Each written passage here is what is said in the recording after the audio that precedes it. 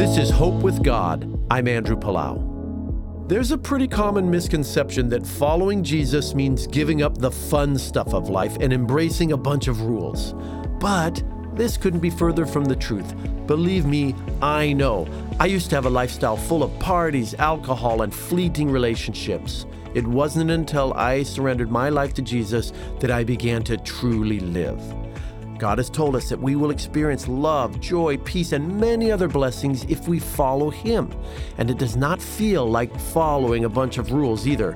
Rather, it feels like walking beside someone who loves you more than anyone and wants you to enjoy life to the full. The Bible tells us anyone who belongs to Christ has become a new person.